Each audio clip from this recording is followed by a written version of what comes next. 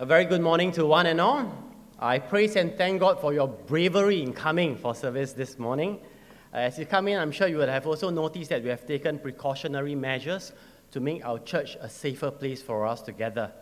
And we also try to protect the weak and vulnerable in our midst. Hence, we had to cancel Children's Church, Mandarin Ministry, as well as Basic, at least for this week. We will see how things pan out. So as a result of that, you'll notice that there's ample seats around and ample parking lots as well. We pray that hopefully by the next few weeks, the seats and the parking lots will all be taken. Well, there are still many things that we don't know about the coronavirus, hence making it harder to fight against it. But we thank God that as of today, there's still no fatality yet reported in Singapore. So I guess it's only right that we come to God in prayer. Father, we thank you for being sovereign over our lives. We thank you, Lord, for the much blessings that you have given us life, health, and of course giving us the Lord Jesus Christ. We pray, Lord, that this morning, even as we come together as your people, you will quieten us down to open up our hearts and ears to receive your words. And we pray that you will also work through my feeble lips to preach forth your words with faithfulness and clarity, and that we will all be empowered by the Spirit to obey. For we pray all this in Jesus' name, amen. So what is the greatest threat that you and I face today? If you're thinking of the coronavirus, it is not the coronavirus. It is something unseen, yet much deadlier. It is our sin. Sin has affected every single one of us, and its mortality rate is 100%. As compared to the coronavirus, it's only 0.2% outside of China. No amount of hand washing, hand sanitizer, or face mask, of course, many of which you can't get it anymore, can prevent the spread of this threat. Sin brings about much devastation upon humanity. And if you and I, in God's wisdom given to us, if you and I were to guard against coronavirus, then how much more should we guard against sin? And so today's passage in Genesis chapter 4 gives us an insight into sin. What effect has sin had on humanity outside Eden? And how does sin look like? Genesis 4 opens with the birth of two children. See, despite Adam and Eve's rebellion against God and them being banished from the Garden of Eden, despite the fall of humanity, God continues to bless mankind by giving Eve a child, by helping her to bring forth her firstborn. And she rightly named him Cain, which means brought forth or acquired as a tribute to God. And again, she gives birth to another son, Abel. And we were told that Cain worked on the ground, and all likelihood he's a farmer. And for Abel, he keeps the flock. And both of them brought a voluntary offering to the Lord as part of their worship, according to their profession. So Cain, being a farmer, he harvested some fruits and he brought some fruits to the Lord. And Abel, who keeps the flock, he brought an animal sacrifice to God. But Abel and his offering was accepted by God, whereas Cain and his offering are not accepted by God. Two offerings were made. Why would God accept one offering yet not the other? See, the difference between Cain and Abel's offering may not be visible. No, the difference may not be visible to our eyes. Perhaps on that day, if we was be standing there with Cain, we would also be very perplexed. Why would Cain's offering not be accepted by God? Did God see something that we don't? Let me just share with you a short story to illustrate this point. So I know of this guy. He was making his way home from work one night when suddenly he remembered that it was his wedding anniversary and he hasn't bought anything for his wife. So he quickly got off at the next station and rushed into a shop and bought 2 bottles of pasta sauce for her. He got a bottle of carbonara pasta sauce because he assumes that's what his wife likes.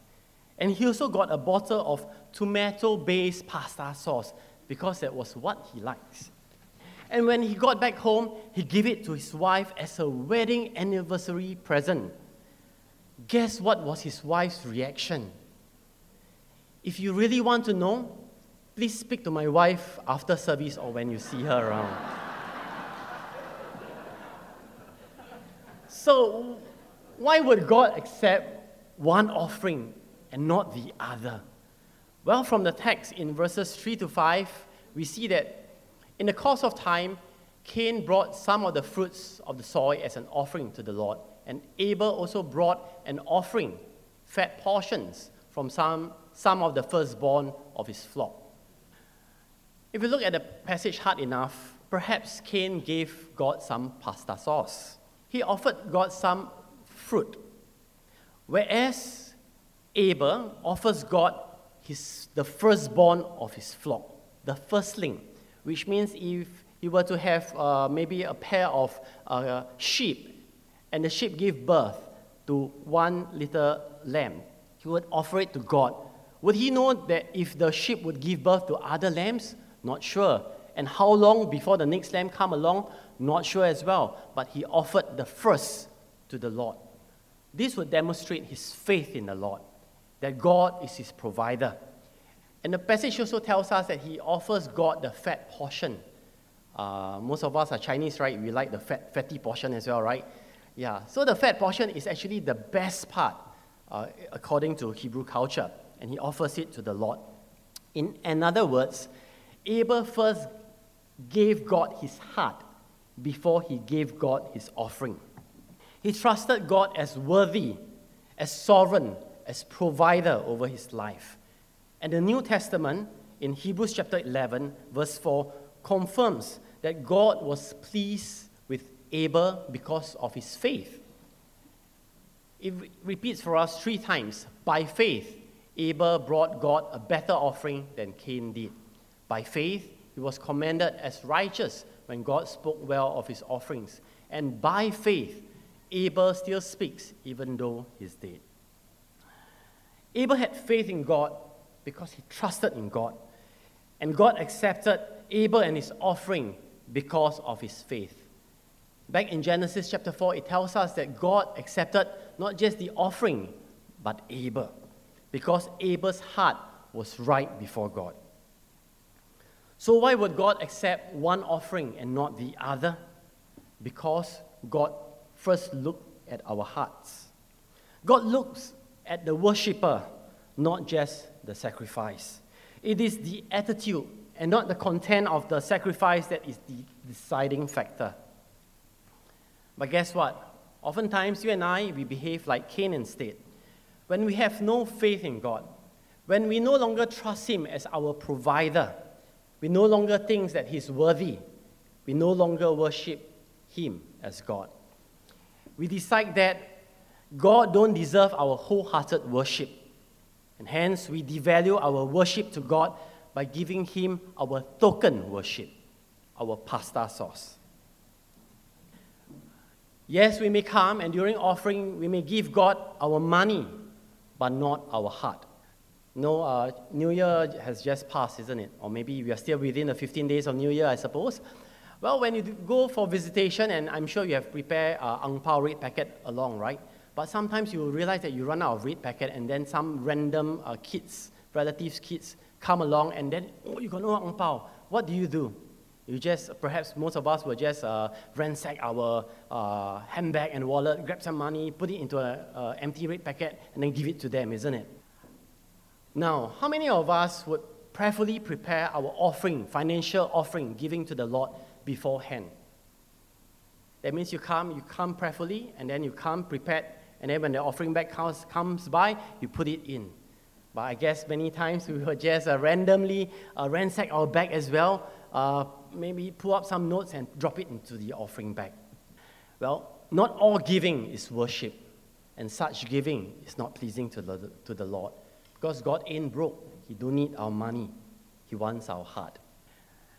And for token worship, well, like a VIP who oftentimes turn up for the opening of an airport or attends a school graduation ceremony as a GOH, maybe perhaps some of us grace God with our presence here today. We just come here this morning for service, but not give Him our lives. God don't want your mere presence here today. God called us to love Him with all our hearts, all our minds, and all our souls. God wants all of your life. Every part of you that He has created belongs to Him. See, brothers and sisters in Christ, I'm a husband to my wife.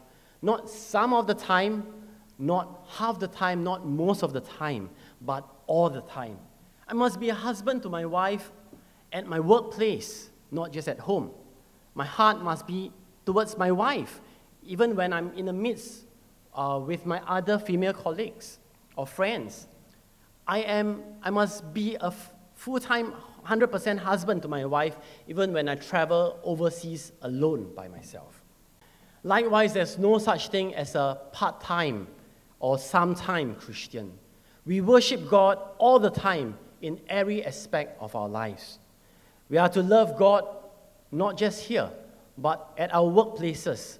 And we were to love God even when things get difficult in our lives, even at a time like this.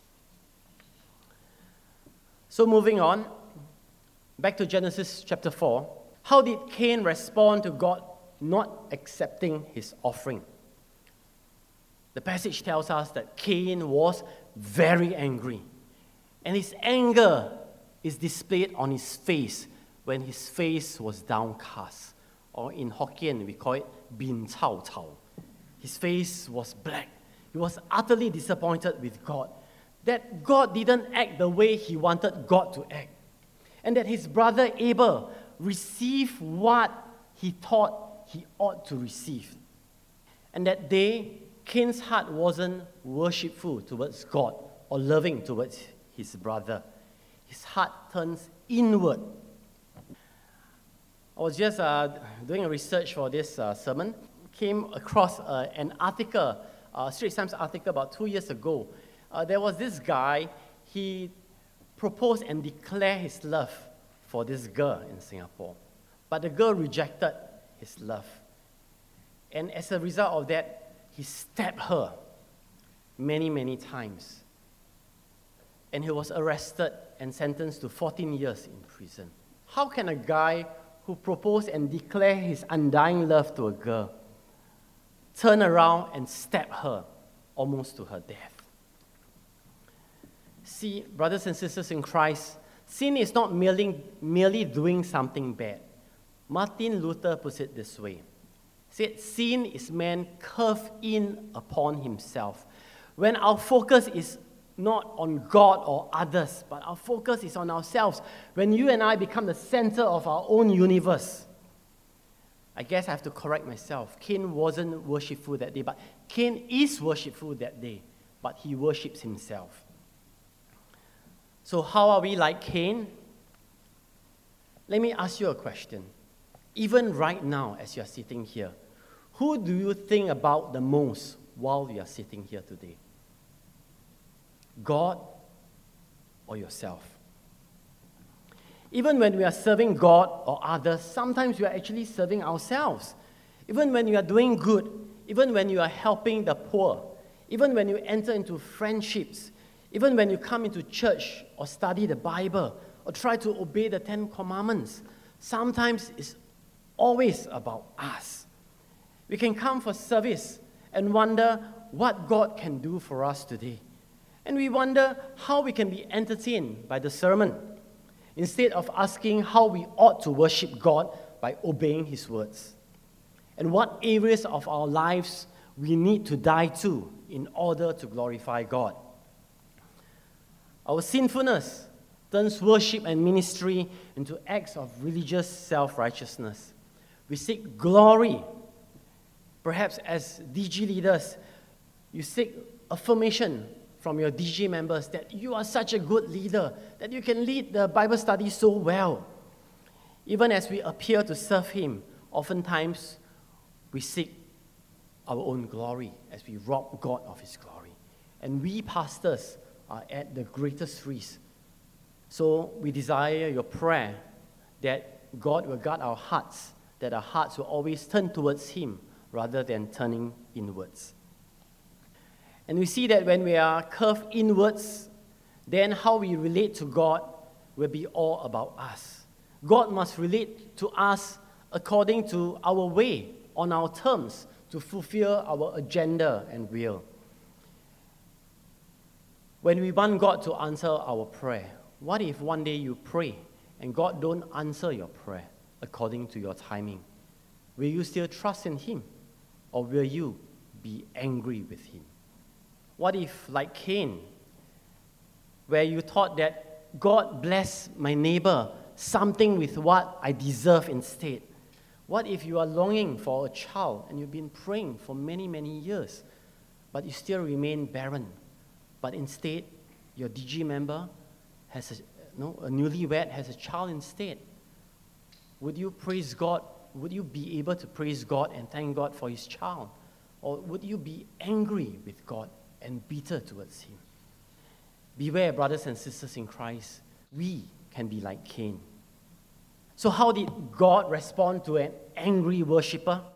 Well, God counseled Cain with love and patience. Like a loving father, God gave advice and counsel to Cain for him to do better next time. So perhaps some of us have children. Let's say our child don't do too well for his exams. He didn't do too well for his PSLE. Most of us would encourage him to say, boy, it's okay. You just need to try harder, right? And perhaps you might also warn him that, there are certain slothfulness in your life which you need to repent from. Likewise for God, God also warns Cain that, Cain, this is not about Abel's offering. This is about your heart. And God warns Cain that sin is lurking in his heart. Sin is like a crouching beast waiting to devour us. And so when once we start making small compromises to sin, sin will rule over us. So Cain was told by God to master over his sin. So what is sin? Sin is faithlessness. When you and I don't give God our wholehearted worship. Sin is deciding that worship is all about us. So despite receiving God's wise counsel, how did Cain respond to God's advice? Well, we see next from verse 8 to 16 of Genesis 4 that Cain has two choices staring before him. He can either take God's advice or he can allow sin to master him. Likewise for you and I, we have two choices too. We can either live under God's rule, or we can live under sin's rule. Cain allowed sin to be his master. In fact, sin got his heart much earlier when he rejects God as his Lord. And on that fateful day, Cain proceeds to act out what was already in his heart, to shed blood, to destroy God's very creation, his brother Abel. Cain murdered his brother. The very hands that worked the ground to bring forth fruit now murders his brother. And I'm sure those days guns are not invented. It wasn't a pull of the trigger. I think his hands would have, the murder would be brutal and cold-blooded. Why would Cain do that? Why would Cain kill his brother? See, on that day, Cain didn't think about the hurt and pain that he would bring to God by destroying his creation. All he thought about was his own hurt. Cain didn't consider Abel as his younger brother when he inflicted suffering and immense pain upon him when he brutally murdered him. All Cain thought about was his own pain instead. Cain didn't think about the grief and sorrow that he would bring upon both his parents, Adam and Eve, by killing their precious son. On that day, he would have ripped their hearts out from their bodies. All he thought about was his own sorrow. All Cain thought about was himself. He is at the center of his universe, his pride, his ego, and Cain will allow no one to stand in his way. That is sin. The killing of Abel shows us that Cain has no regard for God in the first place. Cain devalues his worship to God earlier. Now Cain devalues God's creation of life. And although God promised that death would come upon humanity because of our rebellion upon him in Genesis chapter 2, verse 17, but the first death that enters the world comes through the hands of one man, Cain. So brothers and sisters in Christ, what does it mean for us? And what lessons does the mother of Abel has? That sin is lurking in all our hearts. What lies within our hearts is more dangerous than what lies outside of us, which means sin is deadlier than the coronavirus. Sin is more dangerous. It is waiting, it's crouching at our hearts, waiting to devour us, especially when we give in to anger. It also means that beware of our fragile ego, our pride, where we are at the center of our own world. This is a true story. I was told that family squabbles, family quarrels, and sometimes it leads to Cold War for many, many, many years, where family members don't talk to each other, oftentimes happen because of fragile ego. There was this person, he was the eldest among his siblings. So during a reunion dinner, as they all gathered for dinner outside at a restaurant, as the eldest in the family, he offers to pay for the dinner out of his generosity. And guess what? His siblings were angry. Why? Because they felt insulted. How can my brother pay for dinner? Why? He see me no up that I got no money to pay for dinner. And family squabbles turned up because of that. And after that reunion dinner, the family broke up. And the siblings refused to talk to each other for many, many years. And it all happened because of fragile ego. What if the guy, the elder brother, as the eldest son, he says, oh, let's not pay, I will not pay, let's go Dutch. Perhaps others will get offended too and say, wow, as the eldest brother, you're so stingy. How come you demand that we go on Dutch? Either way, with fragile egos, there's no win for all of us, isn't it? And did you know that temperature taking mingled with man's ego can split a church? This is a true story, okay? Temperature taking is very dangerous, okay? Why?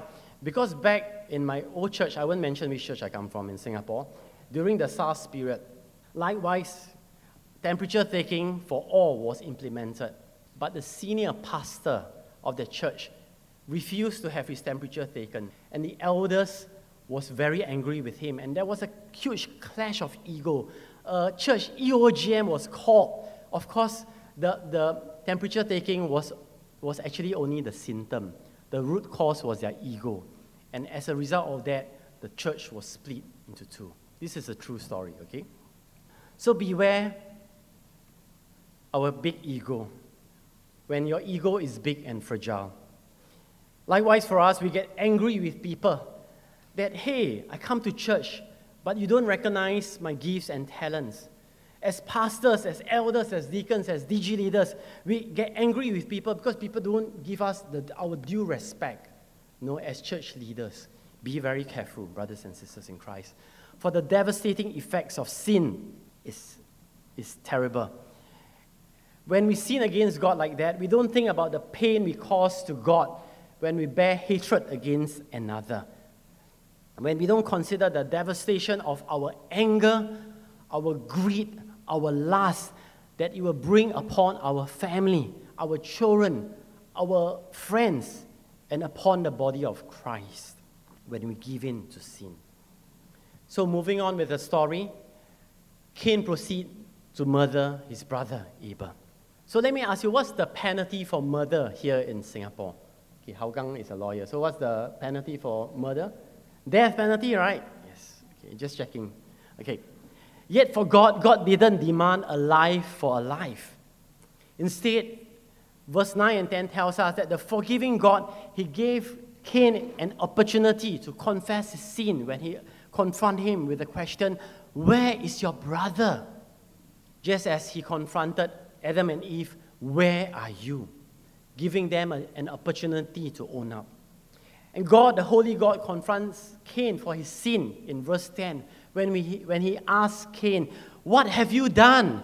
Listen, your brother's blood cries out to me from the ground." But how did Cain respond to God? Grace and patience towards him.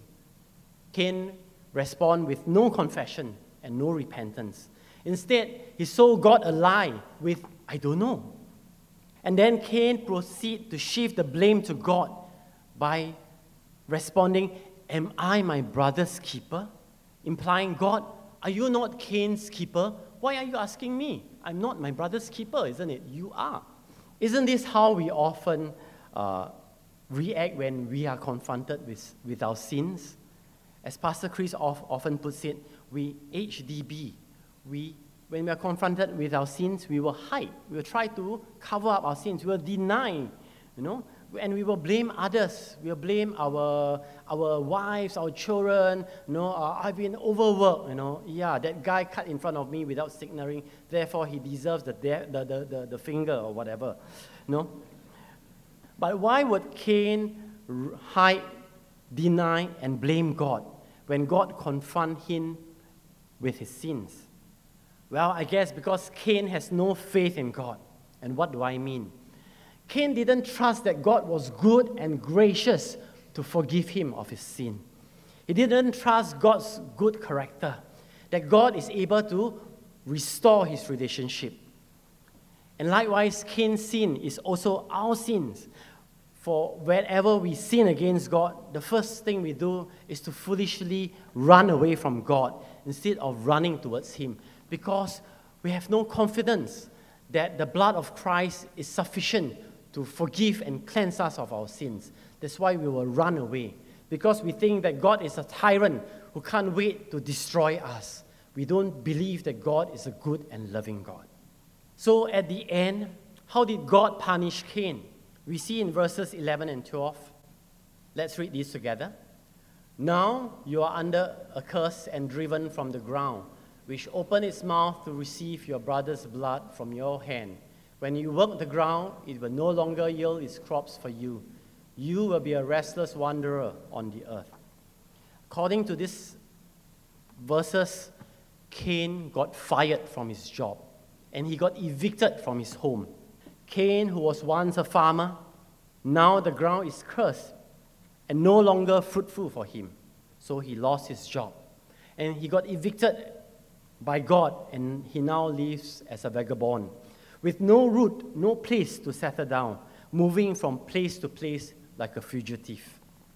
But despite deserving the death penalty and receiving God's grace and mercy, Cain still continues to be self-absorbed, and he protests against God in verses 13 to 14. Allow me to dramatize it this way. He would probably say to God, "God, you are a bad judge. You are simply unjust. My punishment is more than I can bear. And God, you never liked me in the first place. Today, you are driving me from the land, and I will be hidden from your presence. And God, are you trying to kill me? I will be a restless wanderer on the earth, and whoever finds me will kill me." And now the murderer is fearful of being murdered by his own family member. Even at this stage, Cain is still at the center of his own universe, as he only considers his own pain and punishment, and not the grief that has brought upon God and his parents and Abel. He's not even sorry for his sin. He's only concerned about the cost that he now has to pay for his sin. Many times when an adulterer is caught red-handed for adultery, he's only concerned about how much he needs to pay for the divorce proceeding.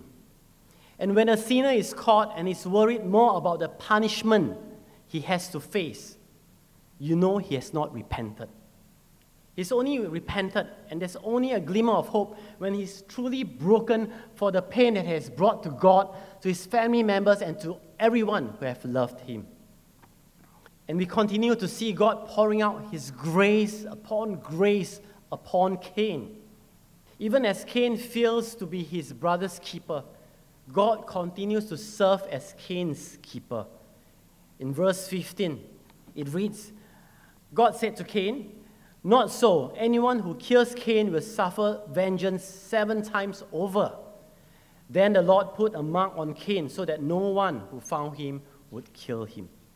Although Cain departs from God's presence, Cain never departs from God's protection. Cain receives both divine judgment as well as divine grace that day. In verse 16, so Cain went out from the Lord's presence and lived in the land of Nod, east of Eden. The devastating effects of sin has set in with the rejection of God as king. Cain proceeds to be his own king by murdering his brother Abel. Even as death sets in, grief abounds, relationship shattered, and spiritual alienation from God kicks in. And the final point we'll see is from verse 17 to 26. That despite the sinfulness of Cain, you would imagine that God would have withhold his blessings upon Cain and his descendants. Not so. 3 things can be observed about Cain's family from verses 17 to 22. First, God continued to pour his blessings of progeny, cultural and technological advancement upon Cain's family. We see on the table on the left that there's 7 generations of Cain. Cain and his family continues to be fruitful and multiply. And we also see cultural advancement as Cain starts to construct a city. Jabal started animal husbandry. Jubal is known as the father of arts and music. Tubal-Cain, the father of science and technology. So the first point, we see that God continues to bless the unrighteous. Second, we see that Cain's descendants has no relationship with God at all. There's no mention of them worshiping God throughout the 7th generation. Instead, one of their descendants is named after the murderous Cain, Tubal-Cain. And thirdly, and very sadly, the account of Genesis 4 begins with the murderer, Cain. And it will end and zoom in on another murderer from Cain's family, Lamech. Well, if you think that Cain is bad, wait till you meet Lamech. Firstly, Lamech disdains God's good design of the marriage of one man and one woman. He refused to be faithful to his God-given wife when he marries another woman and becomes the first recorded person in the Bible who commits bigamy. And bigamy, as I deem it, is oppression. Why? Because Lamech would have deprived his wife of his exclusive love and stripped her of her rightful status of being his wife, his helper, and share it with another. And secondly, Lamech, like his forefather Cain, disdains the sanctity of life. In fact, Lamech is far worse than Cain. In verse 23 to 24, Lamech said to his wives, Adah and Zillah, "Listen to me, wives of Lamech. Hear my words." Is there a slide for this? "I've killed a man for wounding me, a young man for injuring me, for bruising me," actually the word, bruising me. If Cain is avenged 7 times, then Lamech 77 times. See, after Cain murders Abel, his brother, Cain tries to hide his sin from God, and he sought God's protection after the murder. But here Lamech shamelessly boasts about his sin. He boasts about killing a young lad for bruising him. In his boast to his wives, Lamech sought provocation to challenge others. And I believe in those days, if there was YouTube or Facebook, Lamech would have recorded his murder and post it on Facebook and boast about it and provoke and challenge anyone to challenge Lamech. In fact, this morning, if you have read the news, there was a soldier who went on a shooting rampage in Bangkok, in a very popular shopping mall in Bangkok, Terminal 21. I believe those of you who have been to Bangkok would have heard of Terminal 21. He recorded his boast that he's going to kill, and he starts shooting, and some of the shooting was even recorded, and 20 people, last I read, 20 died. It just happened this morning. I believe that would be Lamech too, back in those days. And Cain, he needed God's protection. But Lamech boasts that he's capable of protecting himself. In fact, he boasts that he's better than God, who only avenged 7 times compared to Lamech 77 times. And Lamech proclaims to be king over all. He doesn't seek to live under God. He seeks to be God. We see that even as God avenged a death with punishment seasoned with grace and mercy, Lamech avenged an injury with death and boasts about it. Although the culture flourished with God's blessings, but this culture is twisted. It doesn't seek to serve God and others, but to exploit, to oppress, and is self-seeking. So what lessons does this verses have for us? Brothers and sisters in Christ, do not mistaken human achievements for our progress in our standing before God. See, our children may get good grades in school. They may get into a good school, but it doesn't mean that they are walking right with God. Sin is lurking in your child's heart. What is inside of your child is more dangerous than what is outside of him. As parents, if you and I know how to protect our children from the coronavirus, then how much more are we to guard them against the sinfulness of their foolish hearts? See, we invest a lot into the academics of our children, isn't it? How much do we invest in their spiritual life? As parents, do we say, oh, okay, you can skip basic in children's church. There's ballet lessons, tuition, exams coming out. It's more important than going for basic or children's church. Or do you encourage them as godly parents to come for basic and children's church to listen and learn God's word together with fellow brothers and sisters in Christ? Of course, for the next few weeks, there's no basic and children's church. So I would like to urge you, as a pastor serving in basic, to urge you to have family devotion. As fathers, we are to take the lead. We are to not just live godly lives so that our children can not just lead family devotion so that our children can hear about God, but to lead godly lives so that they can see God in our lives as well. We need to guard them against sin, and the only way to guard them is to draw them to God. And just because we are technologically more advanced, it doesn't mean that we are less sinful. It simply means that our bombs are now more capable of killing more people than Cain and Lamech add together. We see that the coronavirus has brought out the ugly side in Singaporeans, even as we proclaim ourselves to be first world nation. We see the spread of fake news, of xenophobia, of unethical retailers, of hoarders, people who hoard toilet paper. Why? My wife figured out that I think they kiaka lao sai, so they need a lot of toilet paper. That means they are so afraid until they have diarrhea, that's why they need a lot of toilet paper. And then they hoard instant noodle. Don't do that. Eat too much instant noodle, you will end up looking like me. And sometimes our human achievements puff us up and blind us to God.